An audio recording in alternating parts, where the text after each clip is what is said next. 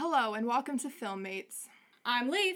And I'm JJ. Here at Filmmates, we make use of both our film degrees and our real-life industry experience to analyze popular movies and shows on a more technical level. This week, we're taking a look at Game of Thrones Season 1. The one where Ned dies. The one where Ned dies. So, just as some context, I have never seen Game of Thrones before. And I've seen Game of Thrones many times and read the books. Prior to doing this, I had no interest in Game of Thrones, nor did I really understand why people liked it so much. But now, I'm binge watching through the entire show. So we've watched season 1 for this podcast, but we're currently on season 4 as of this recording. Yeah, season 4. And we got through that in about 3 weeks. And I realized shortly into season 1 that the reason why people like Game of Thrones so much and why they keep up with it is to watch the people that they hate die. It's a big reason. That is the main appeal. It's Schnottenfreude, or however you pronounce it. You're the one who speaks German. Yeah. It's like, that, and also you just kind of want to know where it ends. Like, what's the point of this? Where does it go? Yeah, what's going on? What's happening? This was a very interesting break. Very different from Spy Kids. Incredibly different from Spy Kids. I mean, it has that whole family thing to it, but that's about it. Oh, it has a family thing to it, but not necessarily a good family thing to it. I mean, the Starks seem like a good, wholesome Westerosi family. Yeah. The Starks, like, if Westeros had their own version of, like, Full House or something like that, I'm pretty sure... Well, actually, no, it would be Walder Frey, wouldn't it? Walder Frey would be the one with the full house. I mean, he has a full house. He has a pretty full house. There's just so many of them. He can't even remember their names. The Starks would be like the sitcom the wholesome sitcom family of Westeros. None of them are fucking each other. Yeah, apparently. Yeah. None of them are fucking each other and will not fuck each other. I have commanded this. There's petty drama. Yeah, there's animals. Yeah, they have pets. Oh yeah, they have cute animals with fun names. That's their comment. They've got a fun uncle who dead.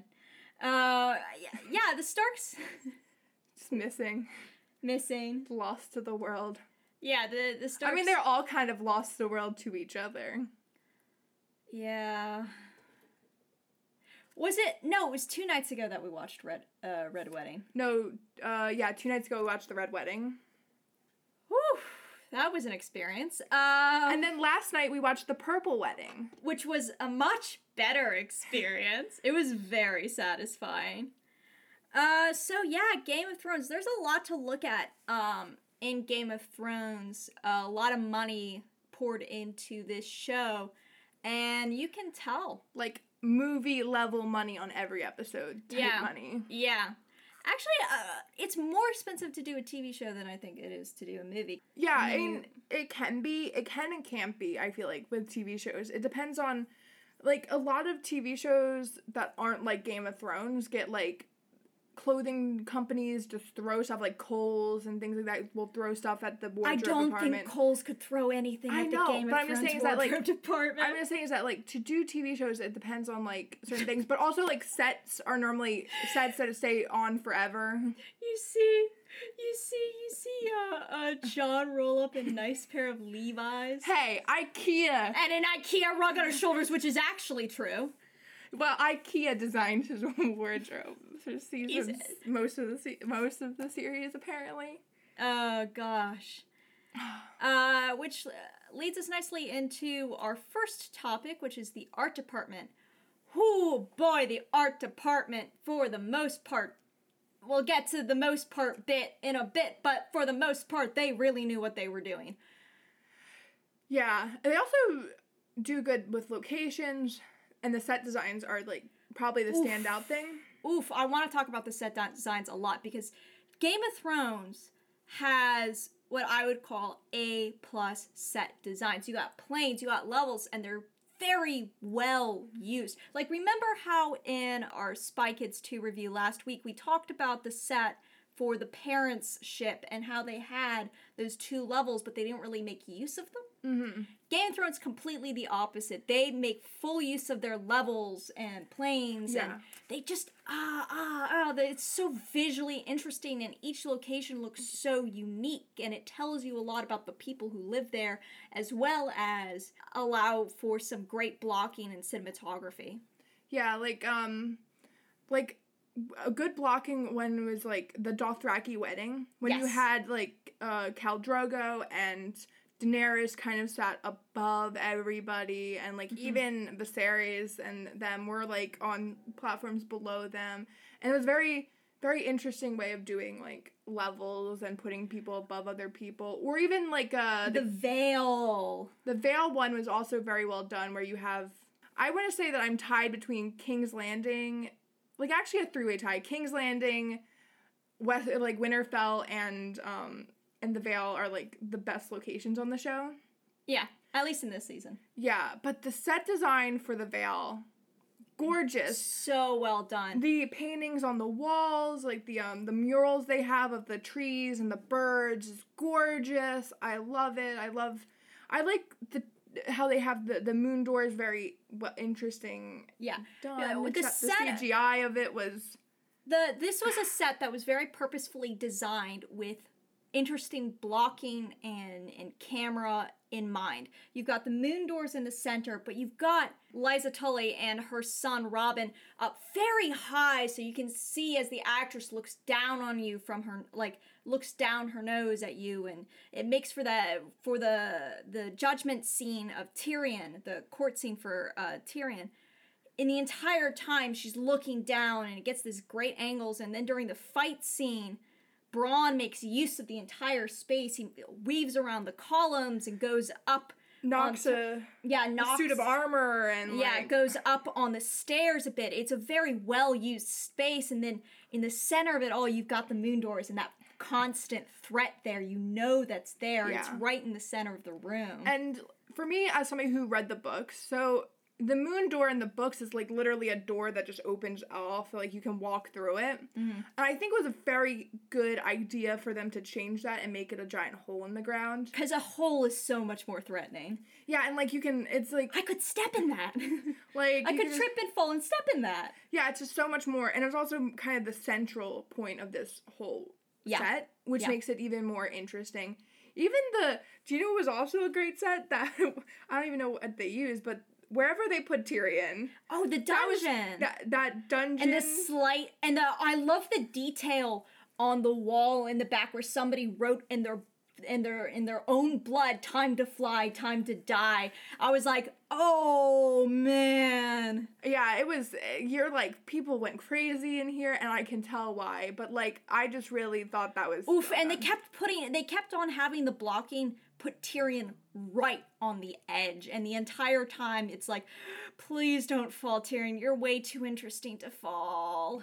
I want to know where your story goes. And the slight incline that forces you to kind of roll down if you sleep at the wrong angle. Yeah. Oh, and I liked King's Landing. What I liked about King's Landing was it was a lot of the rooms, especially, are very empty. They're very open, very big spaces, but they're divided up well, so it doesn't feel like a bad kind of emptiness. It feels like a wealthy kind of emptiness, like, oh, I have enough money to have all this space that has no practical use. And I liked how the rooms kind of opened out onto a terrace. And you have, like, great use of the ocean outside and everything. Mm-hmm. I also think that the really cool thing about the very wide open space is it leaves a lot of options for filming. Yes, it does. And they can do really interesting things within that. I feel like they especially used it. I like the scene, and how they shot they used the throne room a lot very well. Yes. With, like, Peter Baelish and Varys' character. They also use it really well with Sansa and her Septa. Mm-hmm. And I just think that was a smart room to use for these scenes where people are talking and discussing things about the past, because so much of the past happened in that room. Yes. And you can kind of, like, see it in the room a bit. And then you've got the Iron Throne that's so far up on those... Again, with the planes and levels you can have... And we almost never see Robert on that throne. I don't think I have... Do we ever even see... I don't even think we ever see Robert on the throne. If we have, I think it might have been one time. If that, I don't think we have ever seen him on the throne. I think that's... part of it is kind of showing that he is detached from the actual responsibility of ruling. And, like, doesn't want to... And then when Joffrey's up on the throne, it's like, oh, he's always completely flanked, for starters, by advisors and people. And he feels very protective of his space up there. He also is kind of, like, leaning at an angle, kind of, and, like, looks like he's, like... Yeah, like, the actor did a very good job. Like, he looks like he's holding on a bit too tightly sometimes. Yeah. To the throne. The actor did a very good job with that. And then Winterfell is great, and we were talking about this earlier with the way that their Great Hall is designed. It's completely the opposite of the throne room in King's Landing.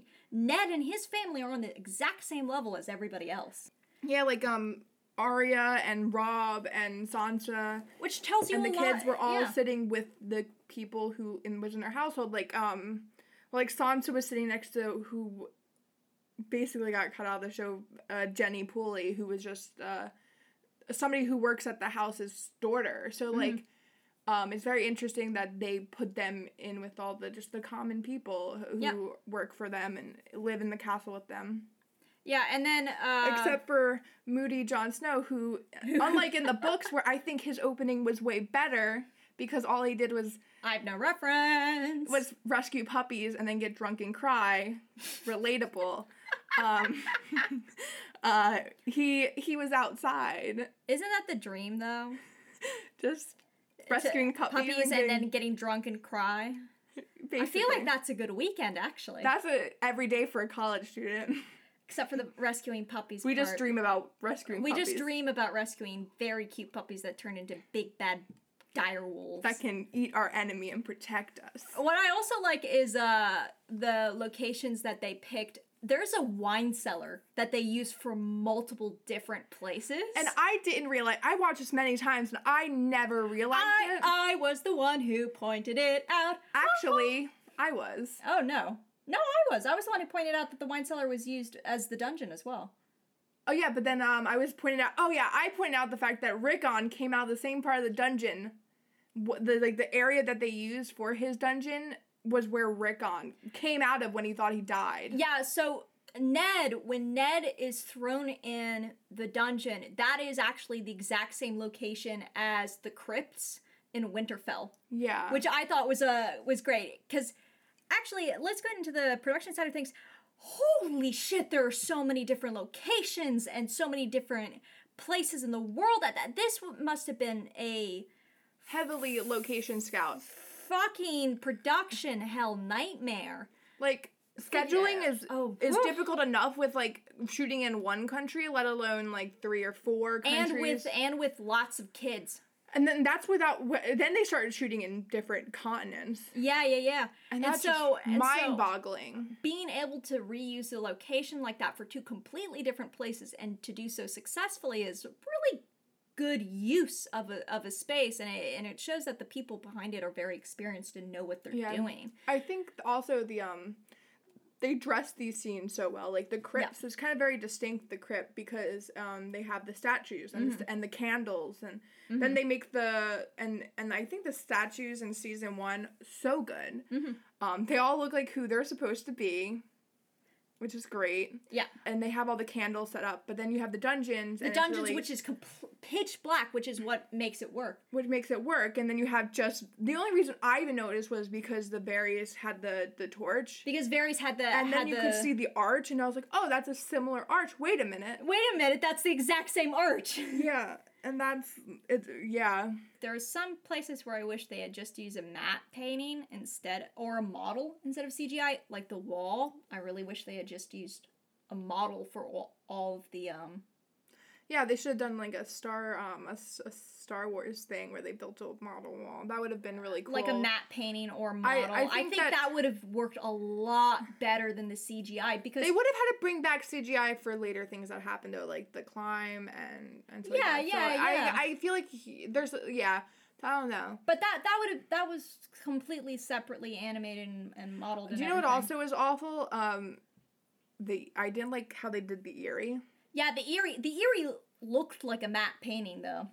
It did, and you could see that was like a consistent thing with Game of Thrones for me. Some of the locations where you could tell where the reality ended and where CGI or possibly matte painting on the Eyrie started. It got better though at some point. Yeah, it did get better, and there was some places where it's like there was really no way around it. Even later on though, most of the time the ocean just does not look good. The props department was like on a roll. One of the things that I really liked, it's just this weird little detail, is the books. Mm-hmm. The books looked very period to me. They did. And I know that's strange to say because this is a fantasy story, but they have medieval technology. And it's also supposed to be based on the time of the War of the Roses, so we do know kind of canonically the setting and the time. The cultures that are represented is kind of the thing that's like mixed around. Yeah, I liked the fraying on the edge of the book's pages, like the wear, and I liked the binding on the books. It was like really cool. It really puts you into the world. I like the little illustrations in the book, like the dire wolves and the stag in the book of what the genetics book for. Yeah. Basically, they solved the mystery because of my basically using what I knew in my 10th grade biology class. And what any dominant and recessive genes. Yeah, and what any viewer hopefully figured out after seeing Jaime and Cersei fuck even once. So, we finished 2 episodes, and the next morning, I just, like, came out of my room and I heard Leaf yell, "Oh my god, they're all of her kids!" Yeah, I was like, I came to the revelation the night before, like when we were watching as I was going to sleep, of course, and I was like, oh wow, yeah, wait, all of Cersei's kids have blonde hair, but she mentioned that she had one kid that had black hair. Oh my gosh, all of Cersei's kids are Jaime's kids. But, like, the emotional toll of it, had to process, percolate in my brain while I slept. So I didn't really, it didn't hit me emotionally until I woke up in the morning, and then I thought about it for 5 seconds, and I sat straight up in bed, and I was just like, wait, what? They're all Jaime's kids. Yes. And we catch on way early. The thing that gets me is, how does Ned know? Because I feel like I missed a scene at some point where somebody told him that they were Jaime's kids, because, or in my headcanon, I just Ned was like at court and was just side-eyeing every blonde guy and was just like, are you, nope, that could be you. Could it be you? Is it you? Nope. Wait, no, Jaime's very close to his sister. And he's only the prettiest boy here. Lancel's too young, so he couldn't be that one. And wait, Lancel's the one who has no ass. You're right. He got kind of written out of the show. He just stopped being there. I mean, he got injured. He's recovering somewhere. I felt a little bit bad for Lancel because Robert kept on just tormenting him. Oh yeah, I feel like I almost am like, oh, you're kind of justified in poisoning this man, but I'm also like, nah, but also I kind of am not upset that Robert died. I'm just upset that Joffrey became king. I just wish there was a way of avoiding Joffrey becoming king. There was, except Cersei. And Ned telling Cersei. Ned's an idiot. But we'll get into Ned's idiocracy later. The wardrobe. The wardrobe is great. There's a couple of standout outfits for me. I definitely think so. I really like Catelyn's pilot dress. I really enjoy a lot of Catelyn's dresses. I really like the green, and I think it goes well with her hair. So they put her in a lot of green and blue. It really emphasizes her eyes and her hair color very well.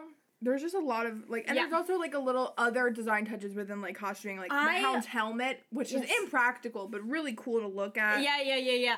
I really liked how every location felt like it had very different styles of dressing. And I liked how they used that as a way of conveying character information. For example, Sansa is of the north, but she dresses very much in southern clothing, and you see... I think there's actually a weird mix of southern and northern stuff within her clothes. Like, it's like a weird mix. And yeah, like the really materials are northern. I like but I also feel like blue is technically a house start color, and so it's white. But I think it's very interesting that they put her in white and blue and everybody else in blacks and browns and reds in her family, and I think that it does make her stand out. Yeah.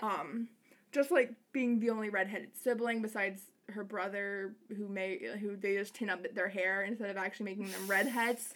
And she just is like, she just stands out and is different. And I also like how they style her hair. She goes from wearing more northern hairstyles to actually, I think it's the scene where Ned gets decapitated. She's wearing the exact same hairstyle as Cersei. I think she starts wearing them a little slightly earlier on. I don't remember when she was begging for Ned's life. Yeah, I think it was a smart choice for her to adopt a southern style in that scene. Yeah, because she was trying to appease a southern person. Yeah. And I think that there's a certain sense of, even if she doesn't like the people, that she will start mimicking their style, because that's kind of a, it's not even a way of, like... It's a survival technique. It's good for her survival. She is appeasing people. She's fitting in. She's trying to blend in when she's the person who stands out the most. Yeah, and I also like I also think part of the reason why they chose to make Sansa relatively colorful is because it also differentiates her from her sister and the way her sister dresses. So, because her sister is forced to wear dresses for the first part of the season, but and most of the season. But here's an interesting thing about her dresses I noticed recently is they're all the same dress, but she has these detachable sleeves that are sewn. Oh. So that she can remove them. So I think that Catelyn just got so fed up with her hating real dresses, like these like actual dresses, that she has these like really easy to throw on dresses and undershirts, so that she just makes in bulk. And it also makes sense because that the character from like a more production standpoint, from a practical standpoint, that character does do a lot more action scenes. In a sense, does a lot more in a way of moving around and things like... She plays archery, even, like, when she runs around a little bit more than even Sansa does in the beginning, like, she, So you wouldn't want to spend as much money on a more expensive costume that wouldn't tell you as much about the character, A, and B, is that you're gonna have to make a lot of repeats of, and it's gonna be torn and get dirty a lot, and so you're already gonna need multiple versions of it. Yeah. You might as well not do one that's as nice and fancy. Yeah, I also think that the boys all kind of have like a very similar shape to like how they dress. Like, I feel like everybody's just trying to emulate Ned and their style with the boys. Oh, Varys though. Let's talk about Varys. Let's go to King's Landing. Yes. I love King's Landing especially. I love the different silhouettes. Varys always has these very long sleeves. And I think he looks like he's like a Sith, like he's a Lord. I don't think he looks much like a Sith Lord. He doesn't have a hood. He doesn't wear a hood. Well, hoodless one. A hoodless Sith Lord. I just like the I do enjoy like that him. I feel like the people who have the most like signature silhouettes are him and Peter Baelish. Yeah, him and Littlefinger. And Littlefinger's is very trim, very, very kept in. It's like, and it looks, and also, it doesn't look like it comes from, it looks slightly like it's from a different country. It doesn't look like it's from Westeros. It's actually not from a different country. It's, he dresses in the style of the Eyrie. Oh. He's from the Finger, which is in the Eyrie. Mm-hmm. And he was somebody who was recruited by, Liza Tully's husband, because he like worked with their books, and so he made him Master of Coin in King's Landing. That's how he grew, and so he does wear a lot of fashions from that area. Yeah. So he's like there is a distinct. I think there's like a distinct fashion for each region, which is really interesting. They really do that. I also find it interesting how the narrative what the narrative does with Joffrey's clothing. Yes. Where he kind of wears a lot more gold in the beginning, and then they slowly push him more and more towards red. And less opulent. Yeah. I think, and then they push him more, like, he gets more and more opulent as the season and series goes on, and they add more and more and more red. Red and excellent combination of patterns on Joffrey. The tailor. Mwah. Joffrey would win Westerosi's top dresser. Yeah, best dressed. Joffrey wins best dressed award, but nothing else. That's his what's it called? Like when you're in high school and they vote on superlative? Yeah, that's his superlative is best dressed. Yeah, he definitely dresses very well. I like Cersei's costumes a lot normally. Yeah. I do enjoy that. The thing I find interesting about their hair is that they sew her hair, like they sew the cord in her hair, and I think that's very time period true and honest. Cersei's hair is fake. Sansa's hair is real. I think they use extensions. Let's talk about the hair. Okay. Because there's a mixed bag. Lena Headey's wig is great. Yeah, and it fits really well. They dye her eyebrows. Yeah, they tint them down. I don't think they actually dye them. I think they tint them down to like a light brown, and because her hair they looked really natural. I think right now, and they did the same with Daenerys. But they actually dyed her hair. And I think that they burned out her hair. Like, yeah, they fried it. As somebody who's dyed their hair way too many times in my life, I've gone every color under the rainbow, and the amount of bleach they had to do to get it that one color was a lot, and you can tell it kind of dried it out, and especially in the climates they have her in, it's not doing anything to add moisture to it, and it's just... And also, here's the thing, your hair grows out. Hair grows out over time, and you need to keep it consistent. So they're dyeing... And not show a hint. So they had to bleach and re-bleach her roots every few weeks, and really. Sansa were the people who they dyed the most and most consistently. And Sansa's actress, Sophie Turner, has talked about dyeing, and they said that she dyed her hair every 2 weeks. So I'm going to go with the assumption that they dyed Daenerys' hair every 2 weeks. But the difference is a lot of dyeing. They did not have to bleach. Because she was Sophie Turner's a natural blonde, so... And she's like a strawberry blonde too. She's got some red tones in her hair. I think she's on the warmer scale of blonde, definitely. I think when she dyed her hair black to blonde, she actually went blonder than she naturally is. Because I've seen pictures of her before the role she's put out, and yeah, she is definitely more on the warmer tone of blonde. So not as big of a problem. What about in the pilot, Tyrion's wig? Tyrion's wig. Tyrion's awful. wig just in general bad. I always wonder, I'm pretty sure that that's Nikolai Coster-Waldau's real hair, Jaime's real hair. I'm pretty sure it is his real hair, but he also has some great looking hair. Yeah. He looks like Prince Charming from Shrek. And then there's also they bump up the reds in Rob's hair a lot. Two mixed results. And I feel like it's not consistent enough, in my opinion. Yeah, that's the big thing. And they also bump up the blues of his eyes. They bump up the blues in everybody's eyes. They want you lost in them. They're like, they just drown in my eyes. They drown. They look like swimming pools. The only person I don't emphasize the blue in the eyes, and I think it's for a very specific purpose, is Daenerys' eyes. They don't make her any bluer because she should have purple eyes, and she doesn't. She should look like somebody's OC from their middle school Twilight fanfic. But with purple eyes. Well, yes, the purple eyes are implied within that description. But no, that's red eyes or gold eyes. Oh, no, the purple eyes too. Do you remember being in high school and hearing about that fake ass condition where you don't have leg hair and you don't get a period but you have purple eyes? No. You never heard about that? No. What? Yeah, like people are like, oh yeah, there's this condition where you don't get your period. Okay. But you have purple eyes. And like... Yeah. I don't know. Don't know. I've never heard of that. That was exclusive to your high school. I'm pretty sure we'll have to ask around. We'll have to do a poll somewhere. We'll have to do a poll.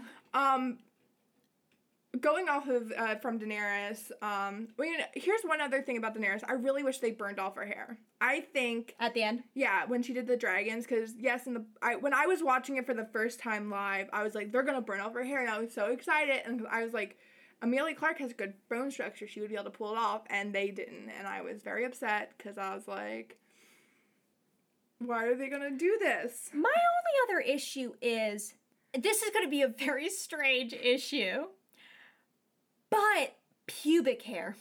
Yeah, they are not doing period traditional pubic hair because the male gaze. Because the male... Okay. Here's what gets me. Waxing did exist somewhat in that time period. Yes, waxing, but and it was, I like, could... very dangerous. Here's the thing. All the women who played prostitutes, okay. But, like... who was it? Maybe this is in a different season, I'm thinking. It was a different season, but it's the Wild Thing I think you're talking about, because you were noticeably shook by the fact that she had no... I was like, she's a wildling. She barely brushes her hair. She should have a bush. The same thing, both of the wildling women should have had bushes. Yes. Yeah. But that's a different season. Yeah, but going off of, then there's also Khal Drogo. There was no leg hair on any of these women. Yeah. Like, this is supposed to be based off of the way people did things in medieval times, and women in medieval times did not shave their leg hair. Yeah, even Sophie Turner, like, Sansa should have had some leg hair when she had her period scene later on, but, like, yeah, no, nobody has leg hair, nobody has underarm hair. Yeah, they all should, because the popularization of shaving your legs did not occur until relatively recently. Like, when women started showing off their legs more. I think it was like, in the 19th century? Yeah. Like, late 19th century, yeah. Like, within our grandparents' lifetime. The 20s. Not my grandparents' lifetime, but probably yours. But yes. My grandmother bleached her hair. On the topic of makeup, also, I think really good makeup was Khal Drogo's makeup. With the guy liner. He had great guy liner. Gendry's guy liner, though, did not make any sense. Why was Gendry wearing guy liner? It was like, here's what I think happened. Is they really wanted to emphasize the blueness of his eyes. Yeah. Because the eyes are one of the things that Ned really looked at, so they wanted to emphasize that, and they apparently thought just applying the thickest of mascara was not enough. Yeah. And instead gave him Gerard Way guy liner. Yeah, but I forgot about one of the wigs. Arya's hair, at the end of the season was a wig, and then they cut it later on. And it was an awful wig. Yeah. It was not a good wig, and it was weird. I also want to add a small little comment, last comment about the wardrobe. Just a little detail that I really liked. The distressing that they did on the wardrobe was fantastic. All the bottoms of the capes were dirty, and it looked like people had been living in these clothes in the kind of situations that they would have been living in. Yeah, it does. And there's, like, wear and tear on, like, armor and dings, and, yeah, it's very appropriately weathered and distressed. Really well bloodied. Done. Yeah. And I think that is very well done. And even, like, the props are properly weathered and done, too. Yeah. But while like, the standard makeup was pretty good, like, I liked the fact that they didn't over-makeup a lot of the women. I like the fact that, when, Catelyn is really upset about Bran's fall, and her face is very, they do a lot to make her look even more sadder and, like, a little bit older feeling in the face. Yeah, and then after Ned dies, Sansa, the first you see of Sansa... I remember, I actually, like, put a note in... Like, I wrote down on the notes, the first time we see Sansa after Ned dies... You see the red under her eyes. They did a very good job of putting... And not sleeping. I wonder if they just had her actually just rub her eyes, or... I think there's a slight... they use, like a little bit of like a red makeup. Gel, cream makeup under her eyes, because there's... And then they but that was the only makeup. They didn't even put... I think they even did a red eyeliner in her eye. Yeah, I don't even think they put mascara on her, and she looked like shit. And her lips are, like, and they paler. let the lights wash her out a bit. Yeah, and, then they have that scene where she gets hit in the face, and she's bleeding subtly in her lip, and I think that's... Yeah, and it was, it wasn't huge, and it was there, but I feel like... It was subtle, but it was really good way... She probably should have had a bruise at the beginning of the next season from that scene, though. A lot changes in between seasons. Or even at the end of that scene, she should have had a little bit more of a red mark. They fucking hit her in the face with a metal hand. A little bit, but not that much. Speaking of that, while the standard makeup was pretty good, the effects makeup was terrible. Yeah, in the pilot episode, the Hound's makeup was completely different than the rest of the season. It literally took up most of his head was burned face-wise. And then they switched it to, like less, which I think was a good move, but it still didn't improve, in my opinion, that much. Yeah. It got better over time, but it was still not there good. was some, like, rookie mistakes that I saw in the makeup. Like, for example, there's a scene where we see Ned's chest, and he's got these scars on his chest, and you can see the shine of the sealant that they used. Like, they didn't powder it down. You could tell it was fake. You could tell. Yeah. It did not look good. And then the other big wounds are, like, across the Narrow Sea. And they have the, like, Khal Drogo gets cut in the chest. Yeah, and that looked bad. Every version of it looked bad. The pumice version, every because version. Here's the problem. They lift up the bandage, and you're supposed to see this wound, and it's supposed to be, like, gross and really infected, but it all just looks like this just mass of, like, blood. So they didn't, like, really get in there and sculpt any, like, gross parts of it and, like, show you the infection. It was all just, like, a mass. The only reason you even knew he was dying was because he looked like death, and Jorah goes, oh, he's gonna be dead before the night's over. And he was like, okay, I guess he's dying. And they made him look a little bit paler. Yeah, and so I'm like, and he looks sweaty. Yeah. I think his acting was more the reason why you thought he was dying than actually any of the wound. Because that was a baby wound. Like, how did he die from that? Yeah, that confuses me a little bit, right? Okay, so... He didn't take care of himself. The Dothraki are a warrior culture. Surely they have encountered wounds before, and surely they know how to dress wounds. But he's just like, I'm not gonna listen to anybody. It makes no sense. Even if the woman were to have fucking dressed his wounds, like, why? It doesn't make any sense. And the man has been in a bunch of battles. It's purposeful that he, like, didn't listen to her. Like, even though, like, he didn't even, like, have his own like, they didn't even have a medical person with them, and I'm, like, always confused at why the Dothraki, who are a warrior culture, didn't have... Do they just expect anybody who got wounded to just kill them off because... fuck people who get wounded? No, that doesn't make any sense. It doesn't, but I'm just like, is that like the thought? Especially because, like, you see the other Dothraki, and I think even he have scars and wounds. Okay, the one scar on his head was actually Jason Momoa's real last scar. But, yeah. But, like, you would expect a warrior culture to have a medical person with them? To have some sort of medical, or at least to know to wash a wound. And that was such a small wound, and it was cut with a clean blade. Yeah, it wasn't like he cut him with a blade that was, like, sitting in the... rusty and covered in tetanus. Like, he died If he had died of tetanus, if he had been cut with a rusty nail, okay, I would have bought it. Who died the worst death this season? Stupidest death this season. Okay, that's because Ned also dies this season of stupidity. A large amount of people die as a result of Ned's stupidity. The Septa's bravery of telling Sansa to run is underappreciated. Yeah, She's very brave to tell Sansa to run away and just walk into them when she had no means of defending herself. Syrio Forel was great. But they died because of Ned's stupidity, not their stupidity. Syrio, best man. I loved him. The dance master. Oh, he was my favorite character. You're not a boy, you're not a girl, you're a sword. I was like, oh. So we were watching the scene where so it was us and our animation roommate, and we're like, they and I looked at each other. Yeah. Like, and we were like, that's my new gender now. Gender's sword. There is no boy, there is no girl, there is only sword. I love it. Best line. They picked a great actor for him.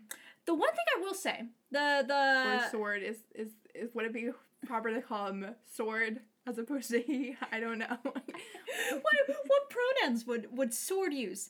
It. Swe? It? It's an object. Are they an object? Swee swoo? Swee swoo. I like that. Swee swoo. Yeah, but no, the one like special effects makeup that I really did like was, and it was part. Well, I may be biased because the scene was also just satisfying to watch, and I was like cheering it on when it happened. Was when Viserys dies, and they pour the gold. I just think I think that was a good effect that they did, and the burn makeup on his face was like really, really good.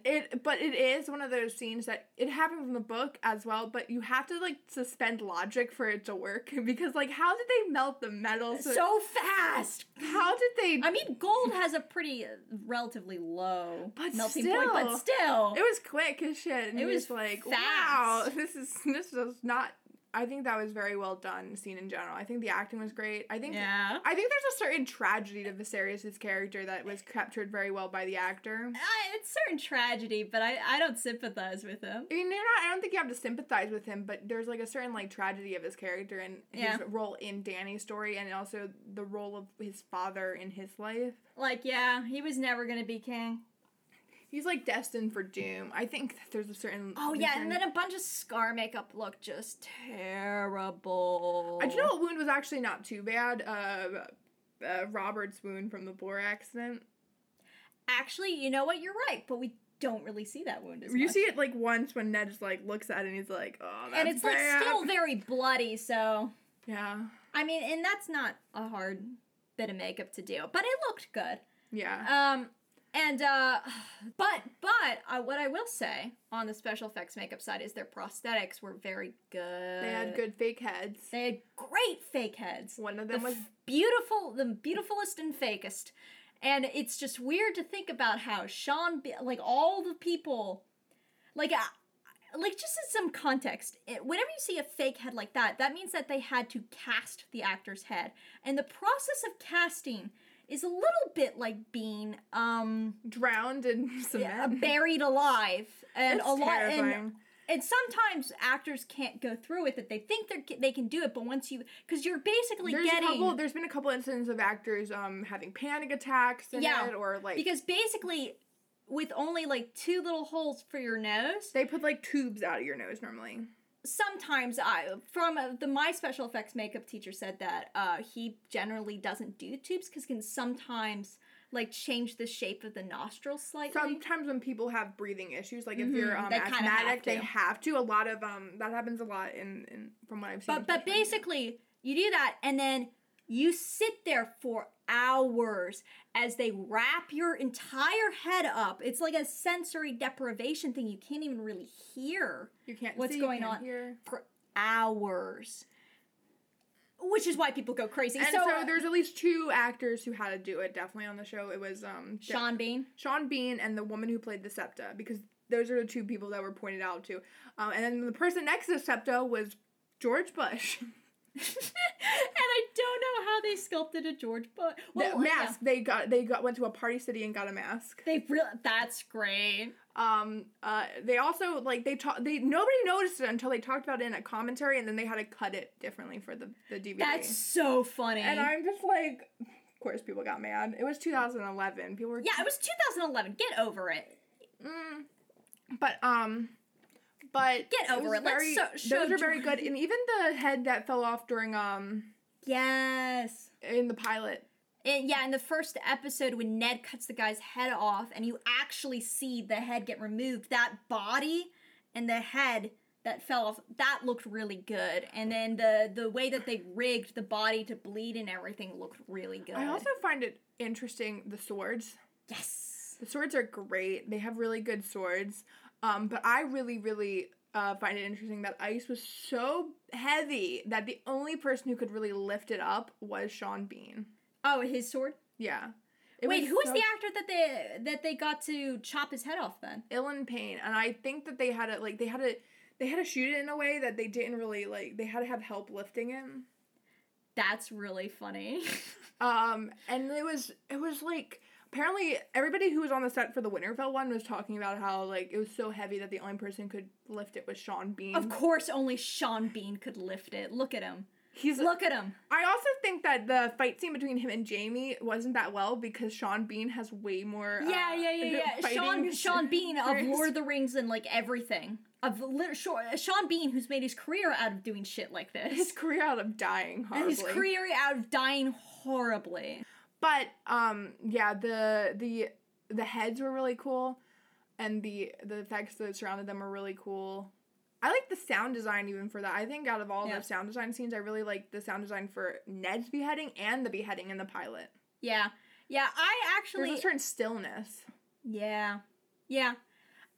Yeah, like I was watching through some scenes in preparation to record this, and I was like, you know what? I never really noticed this, which should have been the first giveaway.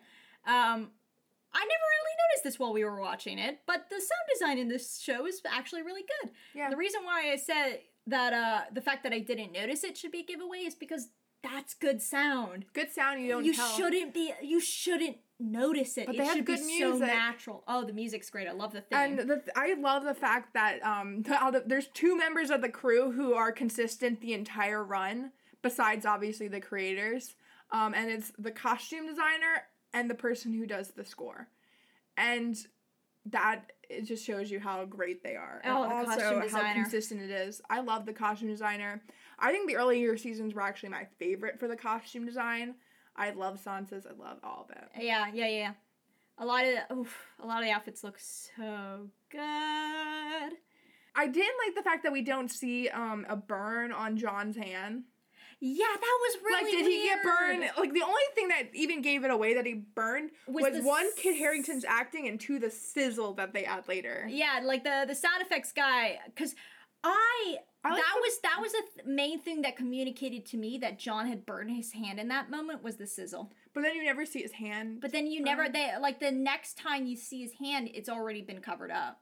Yeah, so you're and wrapped up. So you're like, so I was actually unsure if he had burned his hand. I heard the sizzle, so I was like, oh, he burned his hand. But then when you kind of see his hand from a distance in the rest of the scene, it doesn't look like it got burnt at all. And you would think that would be an important thing to highlight.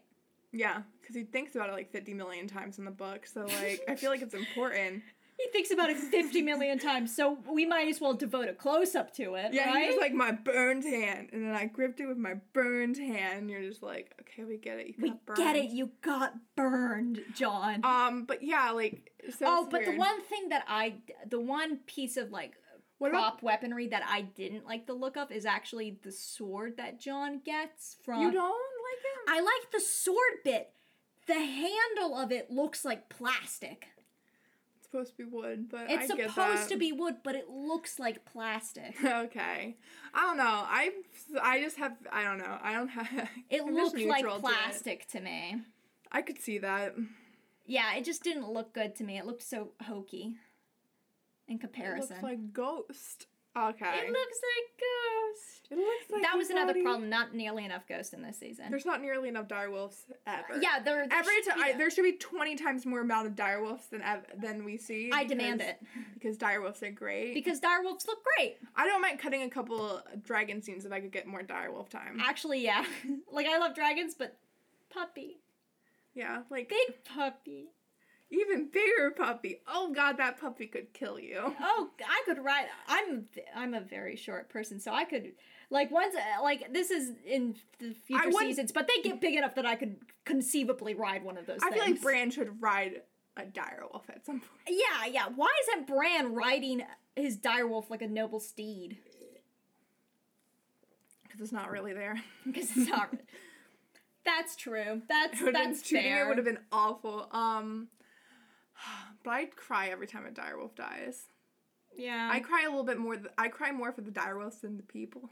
I think we've covered kind of like all the art department stuff that we really liked. That's the end of part 1 of our Game of Thrones Season 1 review. We will have the second part up soon. Just a quick few bits of housekeeping. We have a Twitter, a Patreon, and a YouTube. Our Twitter is FilmmatesPodca1. Our YouTube is Filmmates Podcast, and our Patreon is also Filmmates Podcast. We have an email, filmmatespodcast@gmail.com, which you can send us in questions or suggestions for future episodes. We'll have part 2 up soon, and that'll be it for this part.